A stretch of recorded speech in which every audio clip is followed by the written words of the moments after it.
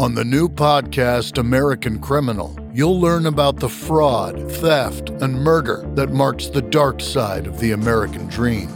Like the Menendez murders, was it two greedy kids who killed their parents for money, or is there more? Listen to American Criminal wherever you get your podcasts.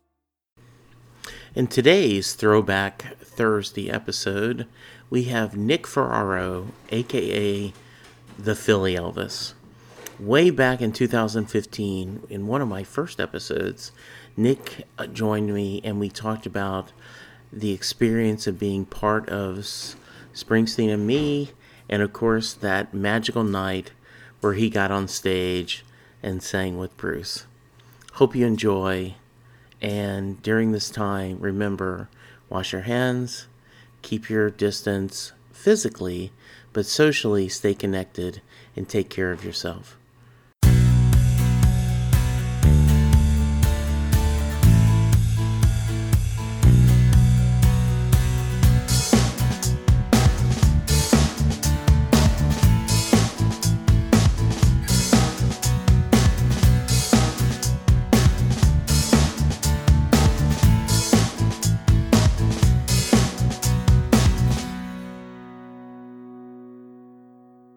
Hello, everyone, and welcome to another episode of Set Lusting Bruce, the podcast all about Bruce Springsteen, his music, and mostly his fans. I am Jesse Jackson, and I am thrilled to have a somewhat famous Bruce Bud on the show today. Bruce Bud, introduce yourself. Jesse, hey everybody. My name is Nick Ferraro, and I guess most Bruce Buds know me as the Philly Elvis. Yes, indeed. It was, what's funny is we were sitting on the porch yesterday. It's unseasonably cool here in Dallas. It's only in the 80s, and my wife and I were enjoying Friday afternoon, and I said, "Oh, and I'm interviewing the Philly Elvis on the podcast." She goes, "Huh?" I said, from the film, the one, and she goes, "Oh yeah, wow, that's pretty a big deal." And I go, "Yes, it is. I'm excited." So we're going to get this right off the front. Nick and I we've decided that the magic and music of Bruce allows us, a Philly fan and a Cowboy fan, to coexist. Though, as we're recording this, the next week they play, so it will be all holds barred then. But for now, we're just talking. So, Nick, why don't you start out? Tell us a little bit about your Bruce background, and a little bit about yourself, and then how you found Bruce, and then also I want to hear how you got your love of the King. Yeah, sure. First with Bruce, it was freshman year of high school, Okay. 1975. Okay. Very first day. I had 7 classes that I went to that day, and it seemed that every time I went to a different class, I kept seeing the same guy in my class. Mm-hmm. And we would always sort of sit next to each other every class. And then we had lunch together. It was one of our classes. So we sat with each other at lunch, and we introduced ourselves. And turns out that he was a huge Springsteen fan. It's back in 75. Okay. A freshman in high school. And his brother, who was 2 years older than us, his brother was the same age as my brother. Okay. And he's the one that really introduced me to Bruce. And immediately I went out, after listening to some of Bruce's music. When I went to his house, he had at that time all of his albums, which was the first 3 albums. Born to Run had just came out. Yeah. And I immediately went out and bought it, and I was hooked, man, from that moment on. And this person, his name is Albert. I call him Bert. Still my best friend today. He actually married into the family. I introduced him to my cousin. Oh, how funny. And, and we're actually getting together tonight. We're going to be hanging out. So that's how I got introduced. And it's been such a tremendous journey, man, with Springsteen, and looking back of all the great times of Bert and I and other friends, back then when you went to a concert, you basically had to stay overnight, and somebody organized a sheet, and you would give him your name and number, and then you had to wait in line and stay overnight, and then the next morning when the ticket box office opened, you would get your tickets, and that's how we got tickets back in the day. You Uh, know, Springsteen. that's amazing. So we're about the same age. I would have been a freshman in high school in 72. I graduated in 77. And I remember being at a barber shop and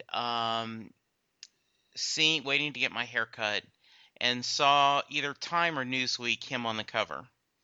And I did not know anything about him, and I was a child of top 40 radio. My family were all into Johnny Cash and Merle Haggard and, all these country artists. And I didn't have an older friend or a friend that was into this. So, I didn't really discover Bruce until 1980 when a friend of my wife's, kind of introduced us. So you got ahead of the curve. That's pretty cool. Yeah, it was. And I immediately took to certain songs early on. I played sports my whole life, and I was a pitcher even Okay. through college. And every time I would have a game, I had my uniform on and everything. And before I left the house, I'd put on Rosalita. Oh, nice. That was like my motivational jumpstart song before I Yeah. left the house. And so yeah, so so early on, I mean, I actually Albert, but my buddy Bert and his brother, Mm-hmm. and a couple other people had tickets to see Springsteen in 1978, the Okay. Darkness tour, and I begged my mom. I wanted to go. She wouldn't let me go. So, Nick, set the stage. This you're 16, maybe? I'm trying to do the Uh, math in my head. 78. I was just about turning 17. I was Okay. still 16 when that concert happened. At It this happened. point, Nick is going. I was assured there'd be no math on this podcast, but yes. Okay, so you're 16, 17, height of teenageness. Right. Okay. And my dad was a sergeant in the Marine Corps, and Right. being a sergeant in the Marine Corps and an Italian family, it was pretty strict in my household. Yeah. And so unfortunately, I didn't make it, and graduated high school with a huge Bruce fan, and then between high school and college that summer, Hmm. we actually went to Front Street in Philly, and Okay. this was before they built up all the bars. Now this was 1979, and me, Bert, and Billy, our other Yeah. very close friend, we would go there and park and sit on top of the roof of our car, of Albert's car, and we'd be playing Racing in the Street because they'd be racing. This is like at midnight, Sure.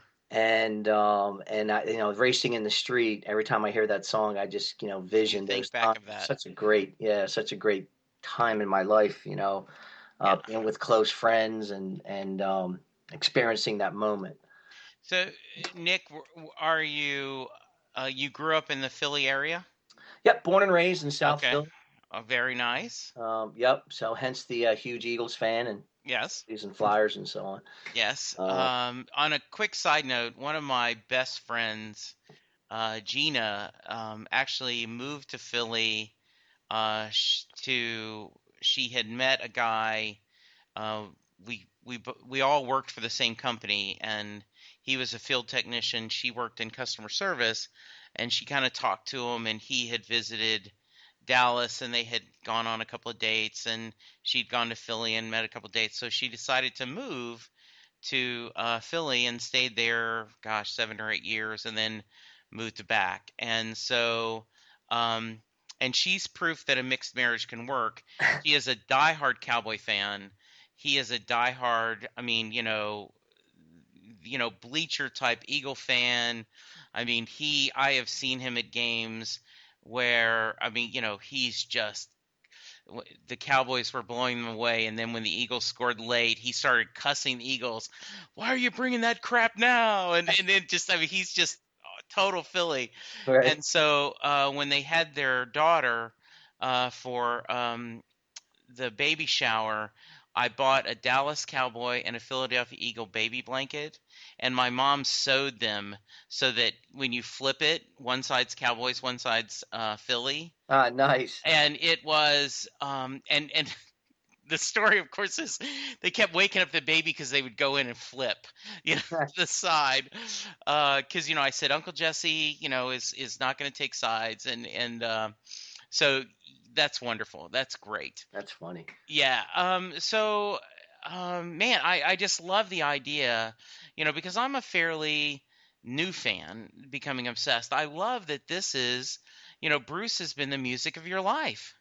Yeah, no doubt. I went to freshman year. I went to college, and then the River came out. Yeah. It was an Oh, by the way, too, Yeah. in high school, Mm-hmm. my friend Bert, his brother Ralph, hooked us up with bootleg um, tapes. We had cassette tapes, bootlegs of Bruce Springsteen. And back then, like, you never were able to get any type of live Bruce Springsteen music. And that's why today Yeah. I'm so appreciative of E Street Radio.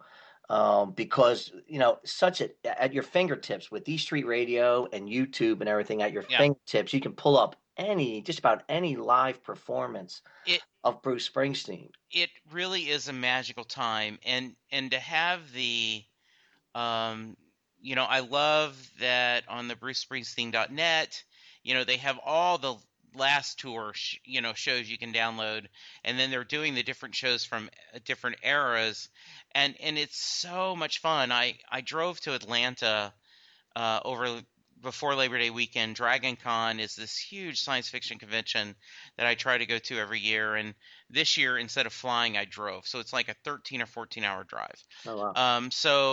I listened to a podcast that I got to get these guys on. They're two friends that are in their 20s. They do Springtime for Springsteen. And they basically, the premise is you're stuck in a car with two friends who are not really Bruce Springsteen fans, but Bruce Springsteen is the only CD you have. And so they talk about it, and they get everything wrong. I mean, but there is so much joy, and like when they love a song, they love the song. They went through the New Year's Eve show that was downloaded and went through each song talking about it. It was a lot of fun, but so it's getting pretty late at night, and so I put on the Melbourne show, and that got me the last 3 hours, got my drive. I'm just pumping the songs, and I'm just playing it loud, and it is just a magical time that we get to hear all that.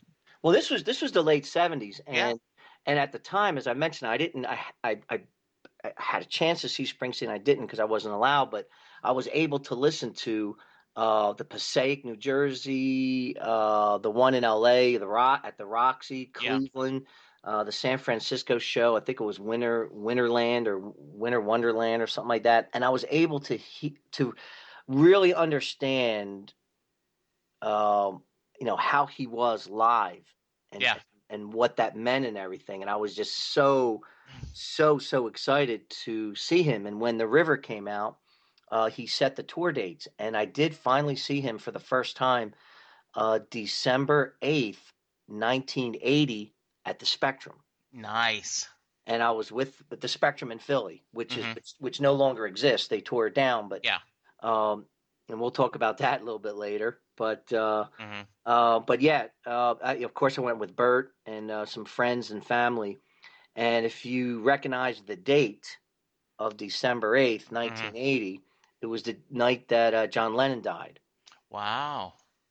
And believe it or not, I can envision. I still have the ticket, by the way. I'll take a picture of the ticket and send it to you. I still have the ticket. And I remember exactly where I was sitting, first level. We were sitting catty corner from where Clarence Clemens was, up in the not on the floor, but in the seats. But we were about maybe 20 rows up, catty corner. Mm-hmm.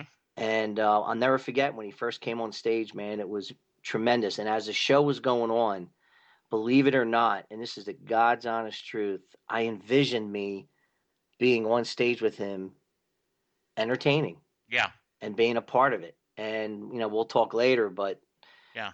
many years later, it actually happened at that same place, at this Wow. spectrum. So yeah, but Uh, that was did just an amazing show. That was an amazing show. and he did not. I assume he did not get word about John Lennon being shot or anything on the show, right? You didn't find out till afterwards. No, uh, no, well, of course, right back then, 1980, Yeah. December 8th, 1980, no one had cell phones or nothing. Right. So nobody knew in the place. Yeah. People, my understanding Mm-hmm. is that some of the people backstage knew of what had happened, Yeah. and they did not tell Bruce until after the show.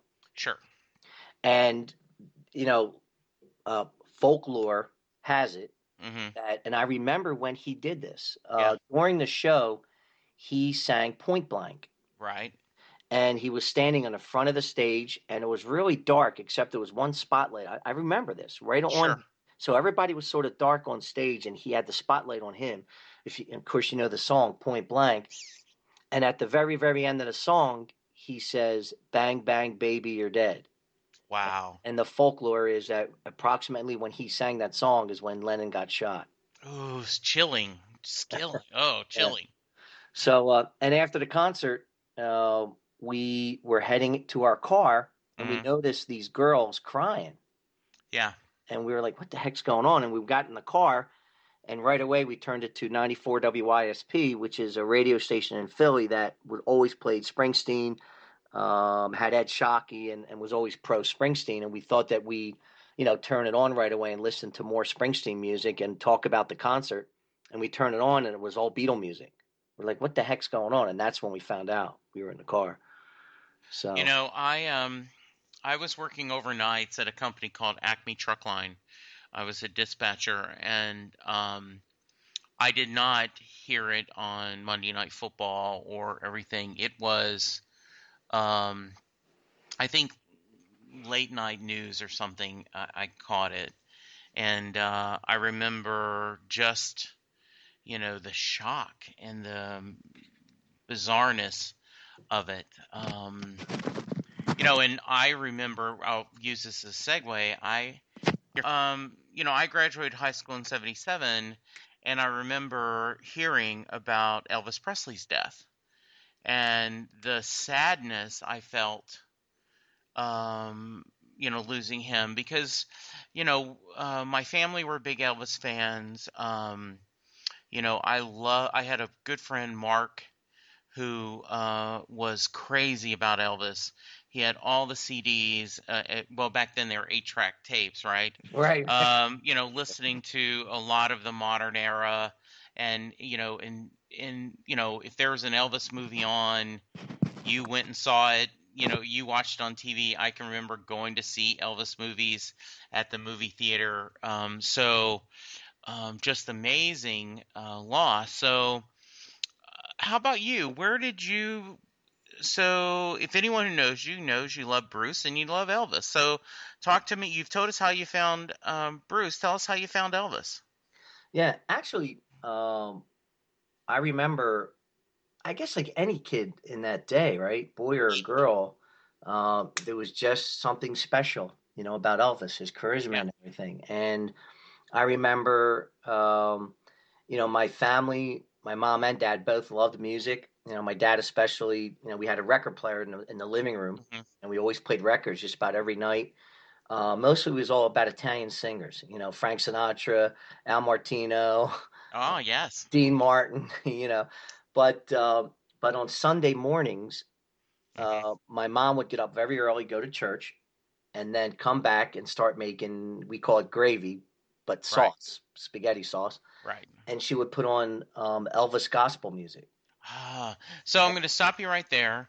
I I was in my 40s, maybe. I don't know. It was adulthood, and it was The Sopranos when they called it gravy. And I had to go back then look it up on the internet. What the heck are they talking about? And I did, um, my dad was, by the way, a sergeant in the Army. And so we moved around a lot, but I was born in Louisiana. My mom was born in Louisiana, and my grandparents owned a dairy farm. So I spent a lot of time in Louisiana and a lot of Southern cooking, not Cajun cooking specifically, but um, liver and onions and fresh cornbread and biscuits and you know beans and a lot of smothered steaks and pots of green beans and field peas and all this stuff. So um but my mom loved Elvis. Though I do remember um my dad, not as a big Elvis fan, like wanted to go find a record so he could hear someone sing Peace in the Valley except GD Elvis. So yeah, so okay, so your mom's playing Elvis gospel while she's cooking the big Sunday dinner. Oh gosh, I can smell the tomatoes Oh yeah, cooking, and I can just hear the J.D. Souther and the Stamps Quartet and Elvis singing. You paint a very vivid picture, my friend. yeah. That was a Sunday morning, and you're exactly right. I woke up to the smell of the sautéed garlic and the Elvis music, Hmm. and I just with that I really took a liking to Elvis. As a matter of fact, my first performance was, I think I was maybe 8 years old. A friend of mine, it was a girl, and she had a birthday party, and and I don't know if she asked me or if I asked her to sing, Hmm. but we put the record on, and in front of all the kids there, I sang "Flaming Star" by Oh, Elvis. nice. Yeah, and that started my career, Jesse. There Little you did go. I know. That is awesome. So I had watched. My son is now 26, but when my wife was pregnant, I guess when she was pregnant, we watched an Elvis 56, I think, documentary, and some other Elvis things, and I would sing to her pregnant stomach, treat me like a fool. And so, That was nice, man. Do that again. thank you. so I so I can remember this, and I shared with this before we recorded, but Chris was 10 or 11, and we went up. We were going to go to Kentucky, where my dad lives, for a family reunion, and we left Dallas, Texas, and we ended up getting to Memphis. And we said, well, hey, we're here. We've got to tour Graceland. And, he had really no interest in going. And oh my goodness, he became obsessed with Elvis. Hmm. He bought Elvis CDs. He wanted to marry Lisa Marie so he could go upstairs. The thing is, Graceland, Elvis never allowed anyone to go upstairs. So when Right. they tour Graceland, you don't go upstairs. And, I tried to say, Chris, it's probably just storage now, but in his mind, it's this magical secret, kingdom that he can't go to.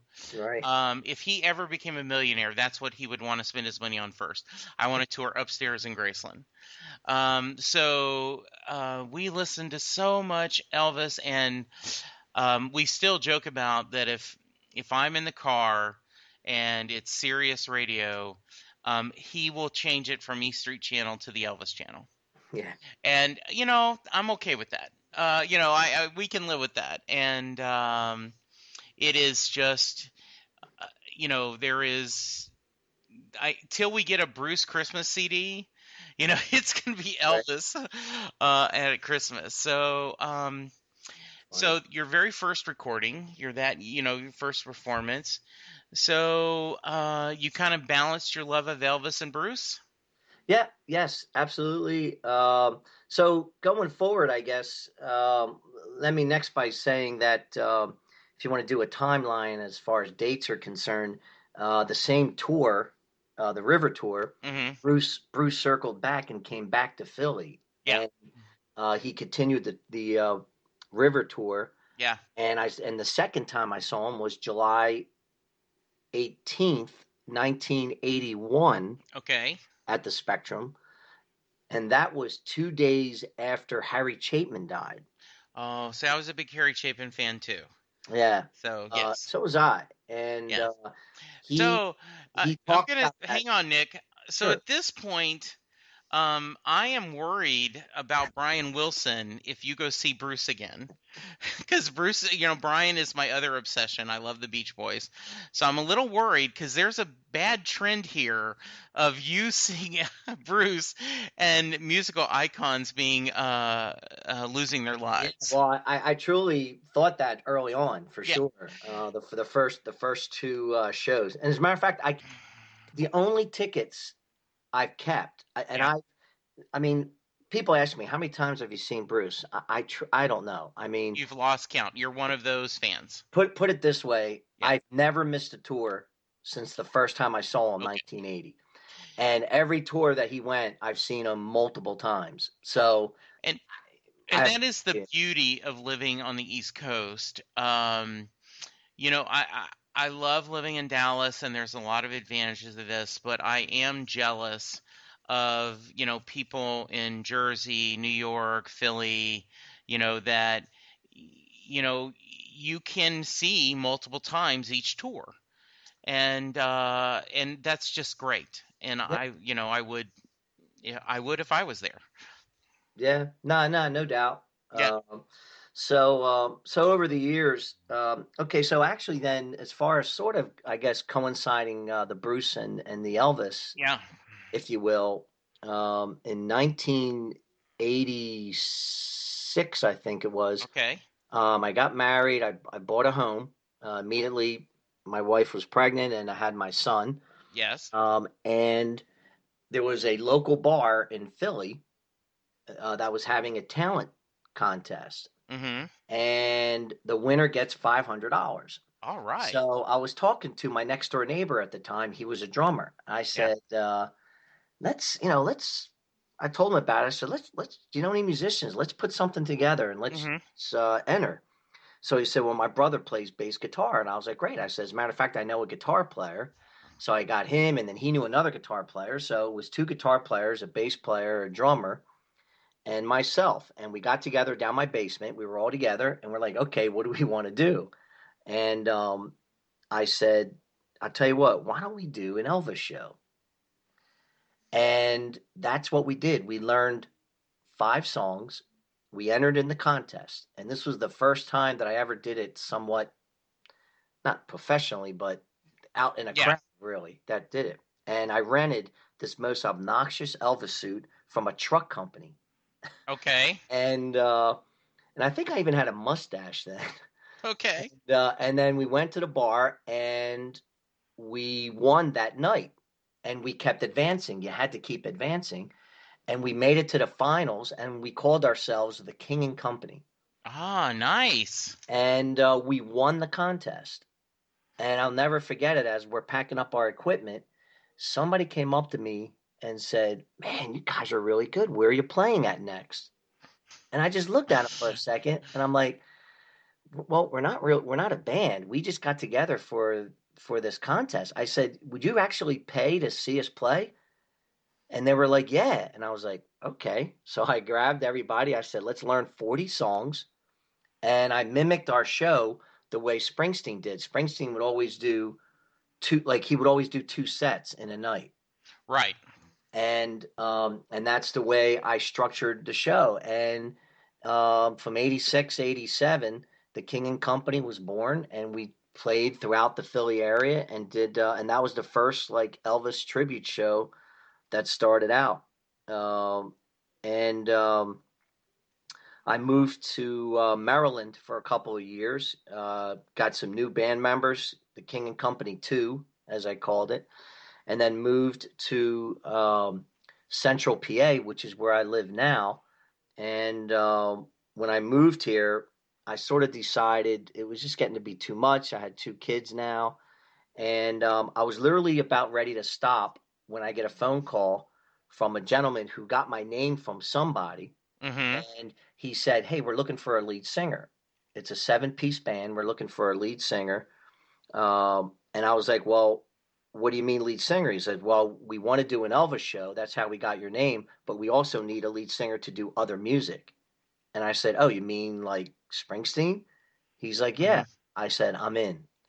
So throughout the 90s, I was with a band called the Fabulous Heartbreak Band, and we did all types of music. We ended up playing on cruise ships. We opened up for the Coasters, the Drifters, the Platters, the Marvelettes, Bobby Oh, Cannavale, that whole circuit. And we did the Elvis show. And then when we did dance music, we would do Springsteen and everything. And that's what really catapulted me to to entertaining. But all along that ride, starting actually in the 80s, I kept telling people, and mostly the Heartbreak Band, I said, one day I'm going to sing with Bruce Springsteen in front of thousands of people.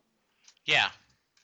And I've been saying that for over 20 years. And of course they laughed when I said that and everything and just shrugged it off, but I believed it. And so So, yeah, let's kind of talk about this because I already can tell I'm gonna have to have you on another time because I have so many questions about like the cruise ship and playing and everything. But let's talk about um, you know, how you got on stage. All of you should have seen it. If you haven't, it's very easy. You Google Philly Elvis Springsteen and the video will pop up. It was on the Springsteen documentary. So, talk about kind of the experience. And also, you've shared with me a lot of things happened because of you being in the movie, right? well, yeah. Well, first Okay. off, um, as I said before, it was just the top of my bucket list. Right. I just wanted to perform with Springsteen. And honest to God, as I said before, I really did vision it Hmm. when I saw him for the very first time in 1980. Yeah. And a couple times now, I had since been divorced, and then I was remarried. Okay. And my lovely wife Dottie, who was in the movie, Yes. um, we were going to a few shows. One of them was Hershey, and there was another show. I can't remember where it was, but in both instances, I said, "I'm going to do it. I'm going to wear my Elvis suit. I'm going to go to the concert and hope that we're close enough, and he'll ask me to come up on stage." And both times, the Hershey show and I think it was the Philly show, I had the suit with me, and I backed out. I'm not doing it. I said it's stupid. I'm not doing it. And Dottie was mad. So the next time he was coming to the Spectrum in 2009, Hmm. and he's going to be one of the last shows at the Spectrum before they tore it down. He Right. was second to the last show, and she said, "All right, here's the deal. If you're going to bring your suit, promise me you're going to go through with it." And I said, "I promise." So we went to Florida to visit my brother, and then we flew into Philly that Monday morning. We stayed at the hotel right at the sports complex there, and we had tickets on the floor, and we had to go, as you know, for the drawing. Right. You have to go, and you have to go early and give them your name, that type of thing, and get your wristbands. So we got our wristbands. We went back to the hotel. We were starving. So it was about 3 o'clock in the afternoon, and we're eating at the hotel, at the restaurant. And I look at her and I said, "I'm not doing it. I'm not doing it." And she just looked at me and said, "Well, guess what? You promised this time. There is no way you're backing out." I'm like, "Oh."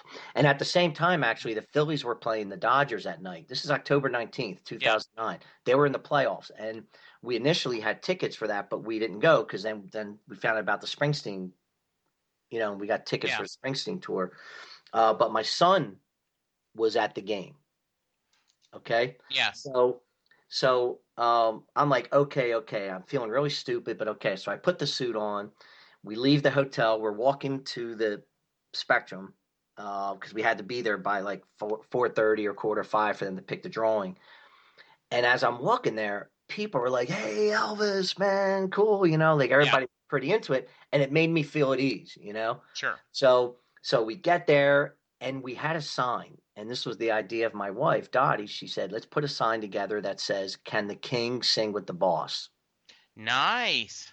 So we had the sign. We're in line. Okay, so I'm going to stop you there for a minute because Okay. all I'm thinking of is I'm glad you stepped up because what names your fellow Eagle fans would call you if you chickened out. And I'm thinking, of a type of house cat, maybe. Yeah, Yes, that we're going to keep exactly. this podcast clean. But so I'm so glad that your lovely bride said, "Step up, in for a penny, in for a pound, go for it." Exactly. So, Yep, exactly. I would have backed out again if oh, it. and you know what? I would have been right there with you. I can Yeah. understand, like, okay, you know, sometimes, it isn't like when I go to a Doctor Who convention, I put on my Doctor Who hockey jersey, I'm with the group. I mean, not a lot of people dress up for a Springsteen concert. Someone asked, has anyone ever dressed up in a chicken costume? Play Atlantic City, I'm the chicken man, and I'm like, it's just not. So, all right. So you're being embraced by your fellow Bruce fans. They think it's cool. They're going, way to go, King. Yeah, yeah, yeah. Everything. Elvis. So, yeah, People wanted pictures with me. yeah, We had the sign up. Can the king sing with the boss? We're in line now, waiting for the drawing. right. So they're ready for the drawing, and people are saying, "Let Elvis pick the drawing." Oh, And I was like, "No freaking way, no yeah, because way." if I get early, they're going to think that I learned how to palm. And, Yeah, right, exactly. I didn't want any part of it. yeah, You know. So So someone else did the drawing, and as it turns out, like all the stars had to be in line for this mhm, yeah, this magical moment. So somebody else picked a number, and sure enough, Dottie and I, we were like number 98 and 99th person to walk into the Spectrum. okay, yeah, So we walk in, and we are on the left side of you know how there's the stage, and then he has like a walkout, right, like a walkout stage. We were on the corner of that. Our hands were touching that. Okay, okay. that's how close we were. So we're there and we're waiting and waiting, and people were just loving it, man. We're all right, man. Like, man, I hope you do it. Like, they were really like, I hope you do it. I hope you do it. And one guy's like, all right, man. I know you're gonna get on stage. Don't embarrass us. He was. I was like, all right. And I think this is amazing. And if I'm not true, I don't want to know. Don't call me out, listeners.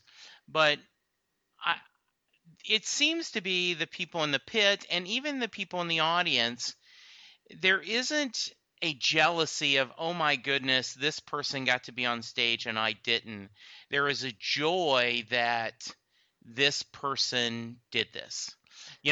Like the video of the, you know, Mother's Day where she got on stage and they did say the last dance for me, which I just love that video. Right. There's no jealousy that she got up there and danced. I mean, a little jealousy, but not a negative, not a, oh, I can't believe this happened and why didn't it happen to me? It is more, how cool is that? No, So, you're hitting it yeah, right on the head, and it goes even beyond just that moment, yeah, even up to today.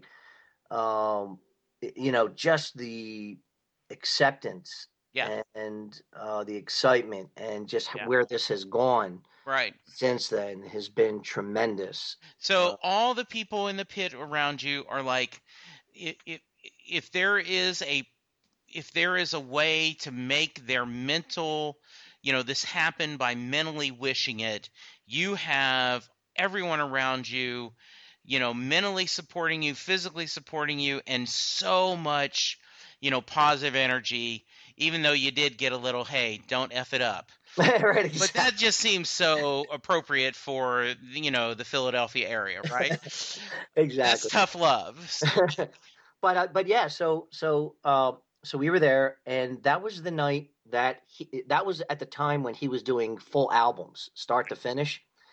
And that night he did the full Born to Run album. Okay.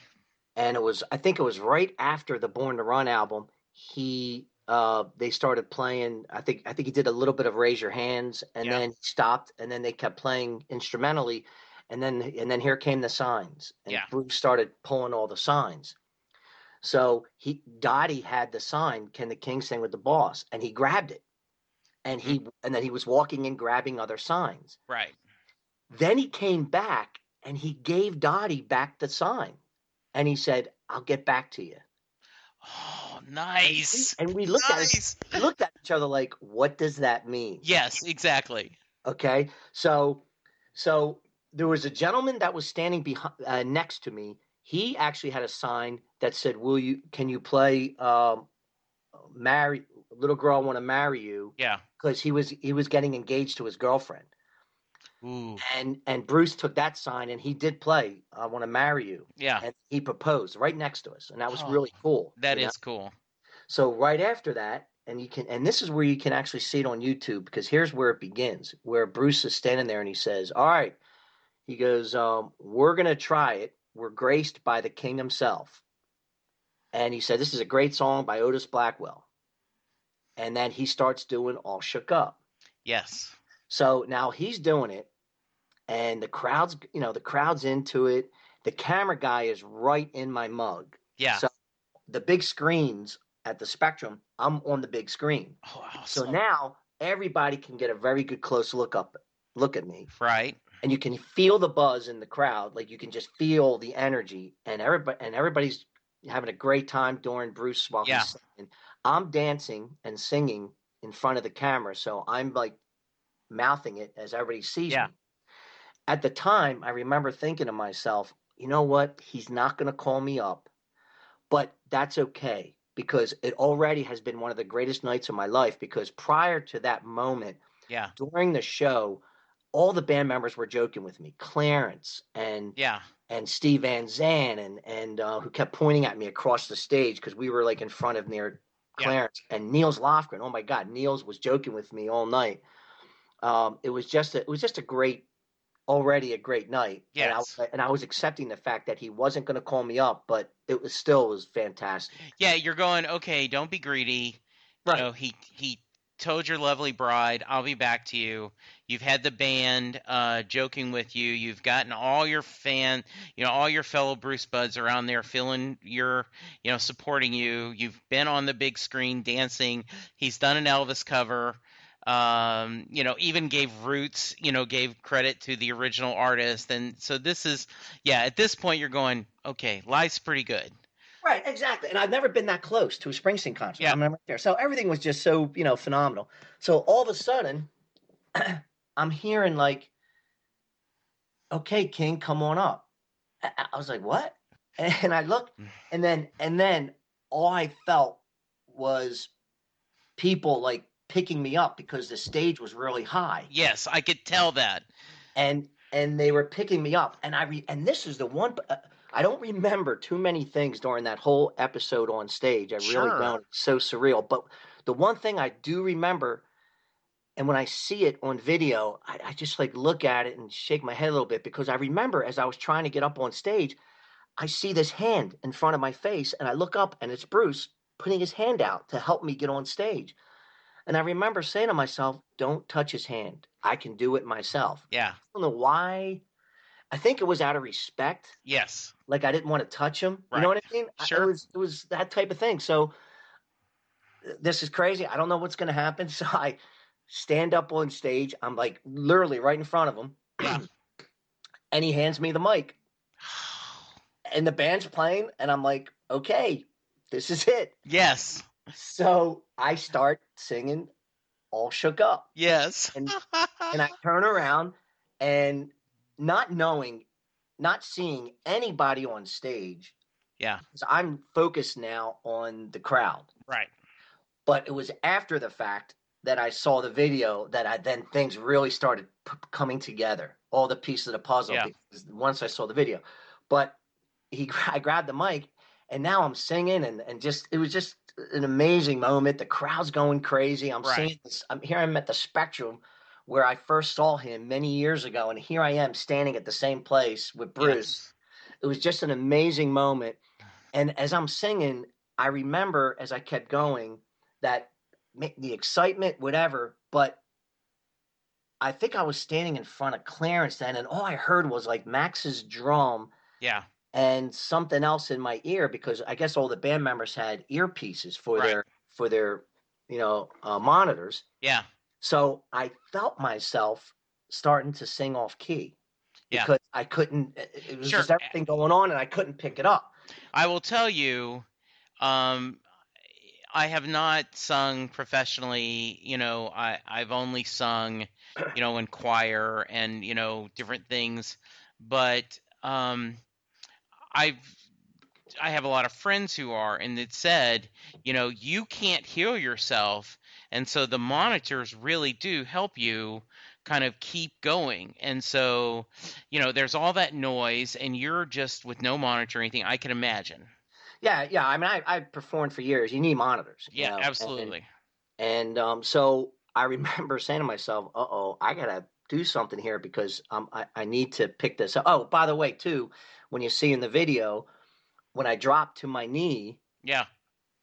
I pulled my hamstring and I kicked out my leg. But when I kicked out my leg, it looked like it was an Elvis move. Yeah. But it was really because I felt my hamstring pulling. Right. So I stand up and then I'm saying to myself, I gotta do something here. So I looked at Bruce and that's why I went, hit it, Bruce. And then he started doing the guitar solo. Yeah. And then at this point I'm saying, okay, now where do we go? Right. There is no guitar solo and All Shook Up. Yes. So I said, I'll change the song. So I look at Max, and Max, like he's drumming, he's got a smile on his face. And then when he looked at me, and this is all musicians know, they're following the singer, they Yeah. pick up cues. And Max knew right away that I was about to do something. Right. So I backed up a little bit near Max, and I raised my arm. And then right at the end of his solo, I just went into Blue Suede Shoes. Right. And the band didn't miss a beat. They were right with me. It is amazing. And I'm going to tell you right now, I am a gushing fanboy of the E Street Band. When you see the signs they pick up, and the example I give all the time is, Joe LeBlanc. They had not planned it. They had not toured it. They were there in Melbourne, and Susie does a violin solo and the accordion. I mean, just this. You're like, how can they do that? So here's a perfect example, right? You're doing Blue Suede Shoes, and they switch immediately, and you're rolling. Yeah, absolutely. That's awesome. And then I remember the one other thing that I do remember clearly is as I'm singing it, in the corner of my eye, I see Bruce coming to me. And I remember saying to myself, as I'm singing, looking at the crowd, saying, "Uh-oh, Nick, I think you're done." Yes. and Bruce comes up and I say, "Take it home, Bruce." I give him the mic and he says, "Elvis has left the building." Yes. So I give my bows, I bow to the crowd, I bow to the E Street Band.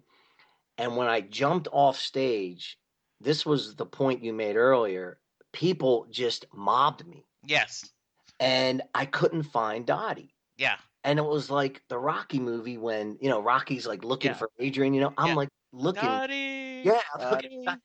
And then I finally get to her and we hug and it's just like, oh my God, the dream came true, Yes. And then I look up and then he's at the point where he says, the Philly Elvis. And then he says, I have no idea where the F he came from. Yes, I love that. And I think he says that to show everybody that this was not planned. Yes, I think so too. So okay, so real quick, and so we're there the rest of the show, and it was just amazing. And the show's over, and it took forever for us to get out of there because so many people wanted pictures. Oh, I imagine you. I have said this many times, and I will say it many times. With all respects to Disney, the happiest place on earth is a Bruce Springsteen concert. No doubt. And so you're already feeling higher than a kite. And then you've performed. So you know that adrenaline rush you have after a show. Oh yeah. I do that when I do a panel at a comic convention. There's this rush after you. And so you've got a double rush. You've seen Bruce, which is great in itself. Not only has he acknowledged you, but you've been on the stage and actually got to sing a couple of Elvis songs, and he calls you out the Philly Elvis. So, at this point, you're going, pretty good little night. Yeah. Right? Well, listen to this then. And then it just gets, then it completes. Okay. Oh, by the way, too, as I get on stage, my son, who I told you was at the Phillies game, Yeah. was texting my wife Dottie and Mhm. says, "Did my dad get on stage yet? Ha ha." Yeah. Ah! And she goes, "He's up there right now." And he's texting back, "No way." Yeah, no effing way, right? Yeah, It's like, exactly. Well, he's at the game. He stands up at the game and from the top of his lung yells, "My dad's on stage with Bruce Springsteen. My dad's on stage with Bruce Springsteen." He just couldn't believe it. So we're like huge Philly fans, right? So we finally get out of the Spectrum. We're running to our hotel so we can catch the end of the game. Yeah. The Phillies game. So we get to the hotel. We're like on the top floor. We get to our room. We open up the shades, the drapes, and right out of our window is the view of Citizens Bank Park, the open end. So we can actually see inside the park and hear the crowd from our stadium. It's the ninth inning. J-Roll is up. We put the game on TV. We can actually hear the crowd through the window. Mm-hmm. We got the game on. J-Roll hits the game-winning hit in the bottom of the ninth. Nice. Phillies win. They're doing fireworks out of our window. It was just like we looked at each other like this was just an unbelievable, amazing night. So the next morning, my phone rings. It was like 8:00 in the morning. I'm like sore, tired, no voice. And it was my buddy. And he wakes me up the next morning. And I answer the phone. And the first thing he says is, "What the hell did you do last night?" I'm like, "Who is this? Bill?" He's like, "Yeah." He goes, "They're talking about you on the radio and you're on YouTube." And I was like, "What's going on?" And here, 94 WYSP, people were calling in saying that I was a plant. That Bruce, it was cool that Bruce had Elvis, like they planned it. Mm-hmm. And then I called the radio station and I said, "Listen, I'm hearing what's going on." I said, I introduced myself and I said, "I could tell you it wasn't a plant." Yeah. So they had me on, and I talked for like an hour there about what had happened, and that just started it. And from that point, it has just been amazing. The movie came out. Springsteen and I, we got filmed in South Philly. We were eating our favorite cheesesteaks. Yes. Luke's cheesesteaks. And they had the premiere in New York. We took a limo to see the premiere. We were invited to the premiere. We met the director and the producer. Actually, and I guess I'm trying to hurry because I know we don't have much time, but there's just so much that has happened because we got filmed in South Philly and then we handed in our segment. So I want to ask you about that, and yeah, we can go a little bit long, and then we'll kind of do some other stuff unless you need to get going. No, I'm good. I'm good. So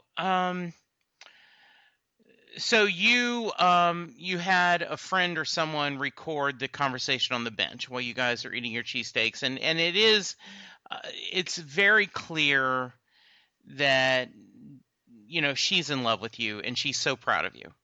I think it's a great segment, and I love the whole film anyway. But so were you like any other fan just submitting your stuff and hoping you'd make it?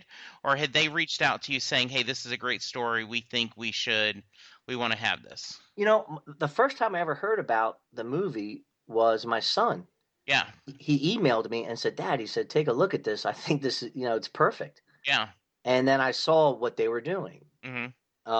what the movie was going to be all about. So I met this guy who just for the Springsteen and I movie. We went in South Philly, and yeah, and videotaped us, and um, he put it together, and then when we send it in, they immediately responded, the producer, and said, "Man, this is exactly what we're looking for." Awesome.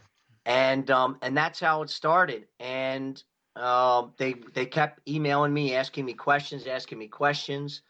Um, and then we didn't know. I didn't hear anything, and we just didn't know because we knew that they already scheduled the date as to when they were going to air the movie, Right.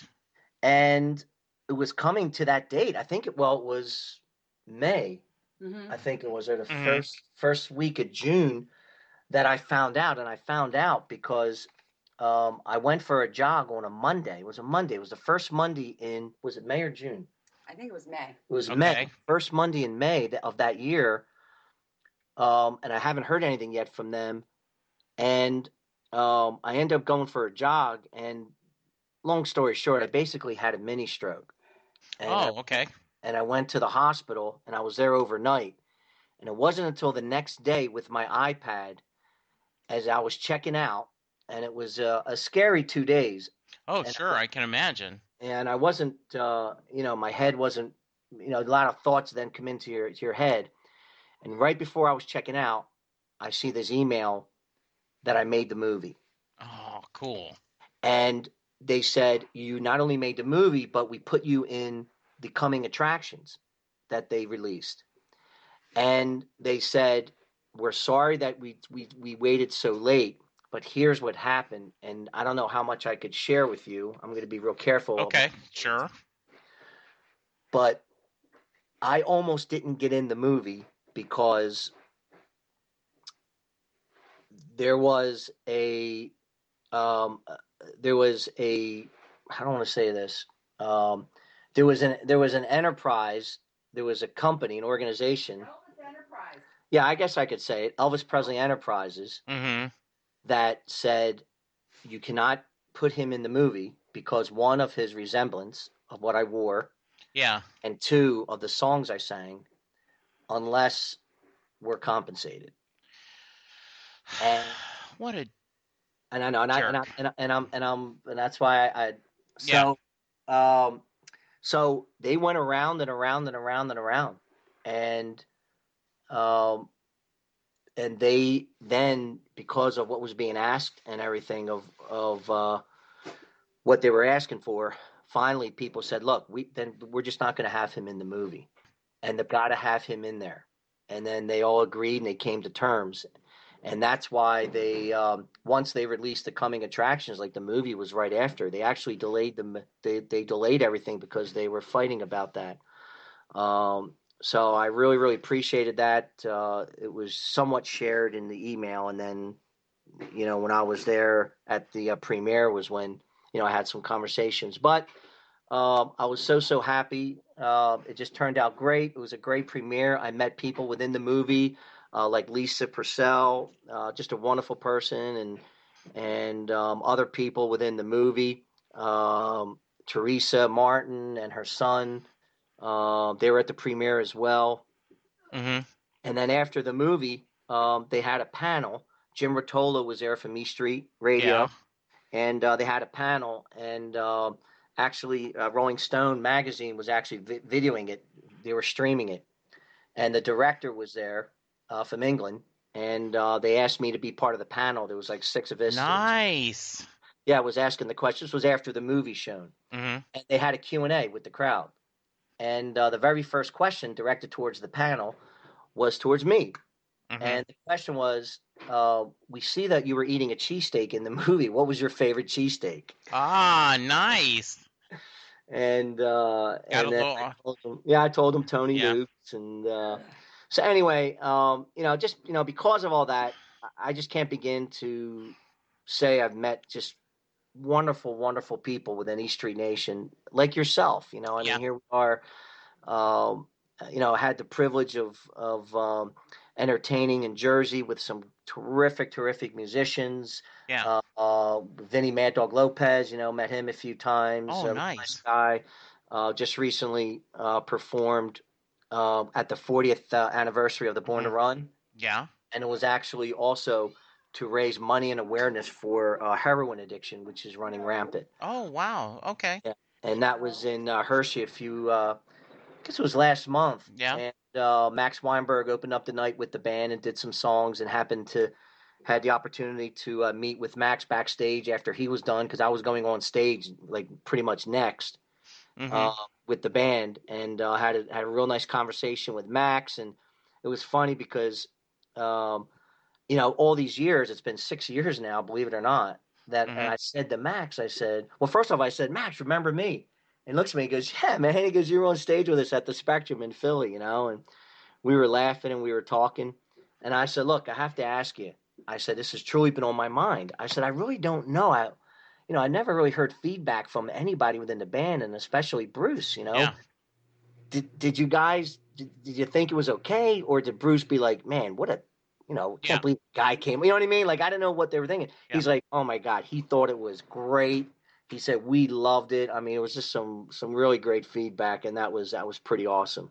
You know, you talking about the people thinking it's a plant, um, a few years ago, Kristen Chenoweth had a voice teacher, Sarah Horn, on stage, and they did For Good.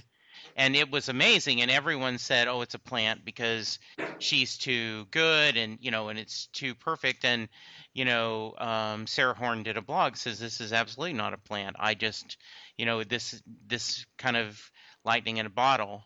And it's the same thing, and I think what was perfect is you didn't overstay your welcome, if I can put it that way. It's there's a video of two brothers at the Houston show doing No Surrender. And Yes. and That was awesome. and yeah, I mean there's just joy in there. And I do think that, the same thing. They didn't overstay their welcome. They went there, and then, when it was time to get off, they did. And I think like when you said, you got the feeling, okay, I've had my moment in the sun. I have, I made a very, very big wish. It's come true. I'm going to get while the getting's good because, I don't want to make this unpleasant for anyone. And that's wonderful. All the good things that have happened and that they remember you and they think of you, with such affection. Yeah. Well, yeah, it's just been, as I said, I can't even, say enough Yeah. of all the people I've met. And because of the movie, of just, Yeah. the relationships I have built, I guess, Hmm. from around the world, Yeah. from many, many countries. And because of that, Hmm. I'm actually was asked to perform, and I'm going to the last weekend of January. Dottie and I were headed off to England. Oh, And how awesome. yep, they're actually doing a huge weekend at the Hind Hotel Hmm. in Wellingborough, England. They're doing a Bruce Springsteen weekend, and it's going to be a Nice. celebration of Springsteen music. They did get the okay where all proceeds is actually going to the Light of Day Foundation, Oh, wow. and there's going to be some Springsteen tribute bands playing Hmm. both Friday night and Saturday night. And Saturday night, I'm going to open up for one of the Springsteen tribute bands. I'm going to be doing a show. When is that happening? That's the last weekend of January. Okay. I forget the exact dates. All right. Jan- So here's the plan. Let's have you um, later this year, maybe November, December, before you're going. We'll have you on again. We'll talk some more music and some more Elvis stories and Bruce stories, because we didn't get to talk about him doing Bernie Love in Nashville and the influence, how much Bruce loves Elvis and how he recognizes him. So I want to talk about that more, and then after the gig I want to have you on and talk about the experience. So does that work? Yeah, no, Okay. absolutely, man. I appreciate it. Yeah, you've been a great guest, and I think I've just scratched the surface of the stories we could tell. And it's just, the whole purpose of this podcast is really just to do this. It's an excuse for me to get to talk to Bruce fans and kind of have them share the stories, and hopefully people listening enjoy it as well. Well, So, yeah, Jesse, I really appreciate it. yeah. And again, man, I mean, this has just been so much fun, Oh, good. and just met again some of the nicest people that I'm proud to call my friends. Yes. And it's just a great it's just a great situation, and I'm looking forward to going to England and Yeah. meeting people who I've talked to through social media these last few years. I'll now Yeah. actually get a chance to meet them Mm-hmm. in England, and Oh, that's awesome. looking forward to. So, but thanks, Jesse, man. I All right, appreciate it. so hang on just a minute. Let's say, and if you want to be on the podcast and talk about Bruce and all that implies, please send an email to setlustingbruce@gmail.com. Nick, if they want to reach you, how can they find you? Thank you for that. Actually, I'm on Twitter at Philly Elvis. And you can go to www.thephillyelvis.com, and that will actually take you to my fan page on Facebook, which is Facebook.com/the Philly Elvis. Awesome. So, and just tons of information are there. I have plenty of videos on YouTube, and so, but yeah, and I'm more than happy to to talk to anyone, and so reach out to me, man. I appreciate it. Come All right. see the show. Absolutely. So we're going to finish up with how many men fail, their dreams denied. They walk through the streets with death in their eyes. Now the man on the radio says Elvis Presley's died. Come on, let's go tonight. Nice. I like it. Thank you, guys. We'll talk to you soon. Bye.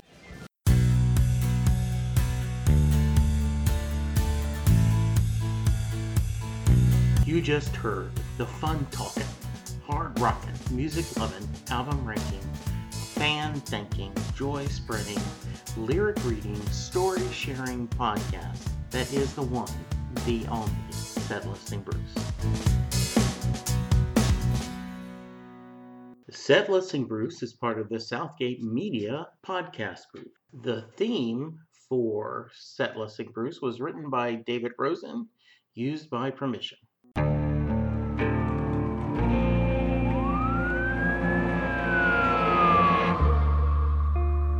What would you do to achieve the American dream? The big house, the happy family, the money.